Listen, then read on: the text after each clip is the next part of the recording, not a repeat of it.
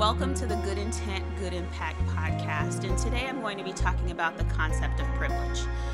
If you are going to be doing diversity, equity, and inclusion work, you are definitely going to run into dealing with privilege, whether it's your own privilege or making challenges to other people or systems that wield privilege in certain ways. And as I've mentioned in other episodes, other folks often think of privilege as, just financial, monetary, or socioeconomic status type of privilege. And of course, that's certainly one form of privilege that someone can have. But there's a lot of different other forms of privilege as well. So if you're white in the United States, you have societal privilege. If you are a man, you have societal privilege. If you are neurotypical, you have societal privilege. If you are able-bodied, you have societal privilege. So there's a lot of different identities that have privilege in our society. And again, that is underpinned by our history. That is underpinned by who has been able to get access to certain things based on their cultural identifiers, and who has intentionally, both at the interpersonal level and at the systemic level, been left out of full social, political, economic engagement because of identities they sit at. But when we're having conversations and the rubber meets the road and we're in certain rooms with our friends or our colleagues, and you say something about, oh, you have privilege, it's not uncommon to get pushback around that. So I want to take some time to help frame privilege for folks in a way that is useful and helpful to folks involved. So when you're having dialogues about this and this comes up, you are better prepared to navigate those waters. And so I'll just for the sake of ease, I'll focus on white privilege because, race and racism tends to be very much so a hot topic for a lot of folks and is very top of mind for a lot of folks. So just for the sake of that, I'll focus on white privilege. And when I talk about this with other folks, I say white privilege is like being in a car accident. So like, say, for example, you're driving along in your car and somebody rear ends you, right? You get out of the car, you're angry, you're like, why was this person not paying attention? You look and you see how bad the damages are. You have to call the police and file a police report. You have to, call your insurance company, and then you have to worry about who's going to fix my car, and then setting up an appointment. You have to do all that stuff to get your car back into working order in terms to be able to move forward. Now, it's no fault of your own, right, that you got hit and rear-ended by this car, right? Like, that car who rear-ended you is 100% at fault for rear-ending you in your car. That is not your fault in any way, shape, or form. And similarly, if you are born as a white person, it's not your fault that you're born white.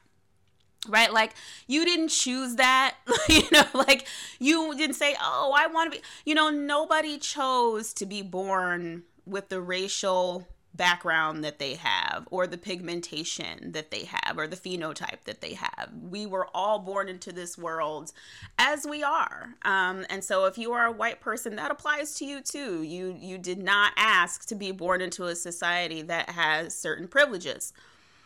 Nonetheless, because of our history, you carry certain privileges with you, whether you want to or not. And as a result of that, even though you're not at fault for being white, obviously, you aren't at fault for the systems that were put in place centuries before you arrived here. You are responsible for navigating and dealing with those systems that were intentionally created to ensure that you would thrive at someone else's expense.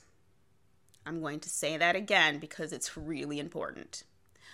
Although you aren't at fault for being born white, and although you're not at fault for systems of oppression that were created hundreds of years ago, those systems were created with you in mind.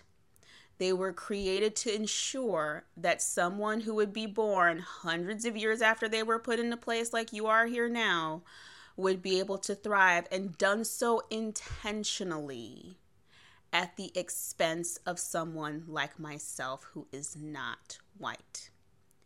that is an incredibly inhumane system to be a part of. And it's an inhumane system to uphold.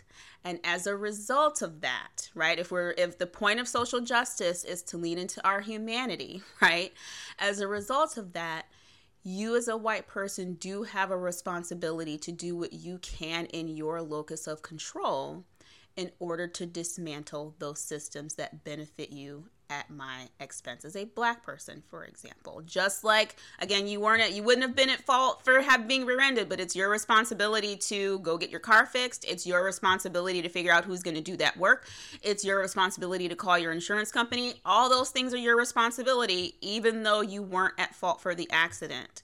And your white privilege functions in the exact same way.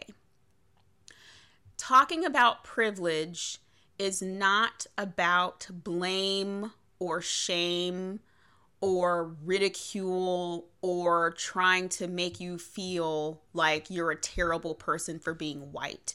And I think that sometimes in the conversations, especially because they get incredibly heated and because there's so much on the line for so many people, especially historically marginalized people, it can feel that way to white people. It can feel as if like it's a massive attack in a way.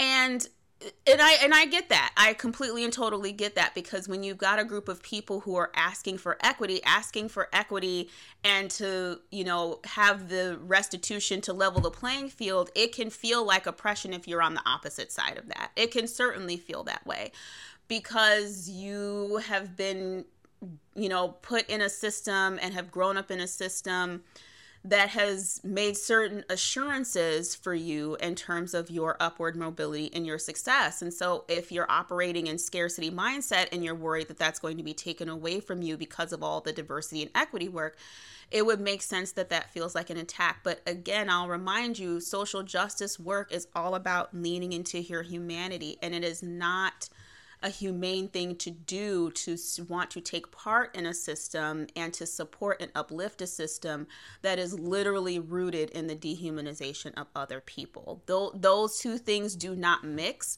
And so if you are listening to this as a white person and you want to do equity work, what you have to understand is that part of that means giving up your privilege in order to ensure that other people who have never had that systemic privilege are able to actually truly have equal access to different opportunities and resources that they may not have had, don't currently have, or have to work extra hard for, that you may not have to work as hard for because of their positionality in a society, which again was not their fault either. And so it's really important to keep that in mind when you're doing this work, and to resist the urge as a white person to lean into the defensiveness, to resist the urge to lean into fragility, because it undercuts the ultimate work that I think many of you who genuinely do want to do the work and genuinely see the value in it, it undercuts ultimately what you're trying to do. So as you're having these conversations, and as these heated conversations about privilege come up around not just whiteness, but around any identity, keep that in mind. It's like being in a car accident. Just because you aren't at fault doesn't mean you still don't have some responsibility to dismantle the systems. And what equity is requiring of you is to lean into your learning edges and to lean into the discomfort of doing the work of the dismantling, ultimately, is what we're getting at. I hope that has been useful to you in terms of framing. If you have any questions about that, please go ahead and feel free to send an email to the email that's in the description in the podcast. And if you think as a business you may want to sponsor a podcast episode, please go ahead and feel free to contact me as well. It's a great way to get your business out there, and it's also a wonderful way to support a small Black business owner who is trying to spread my knowledge to help make your organizations more equitable and to help you achieve the goals that you're looking to do to be more inclusive. And so with that, thank you as always for listening. Until next time.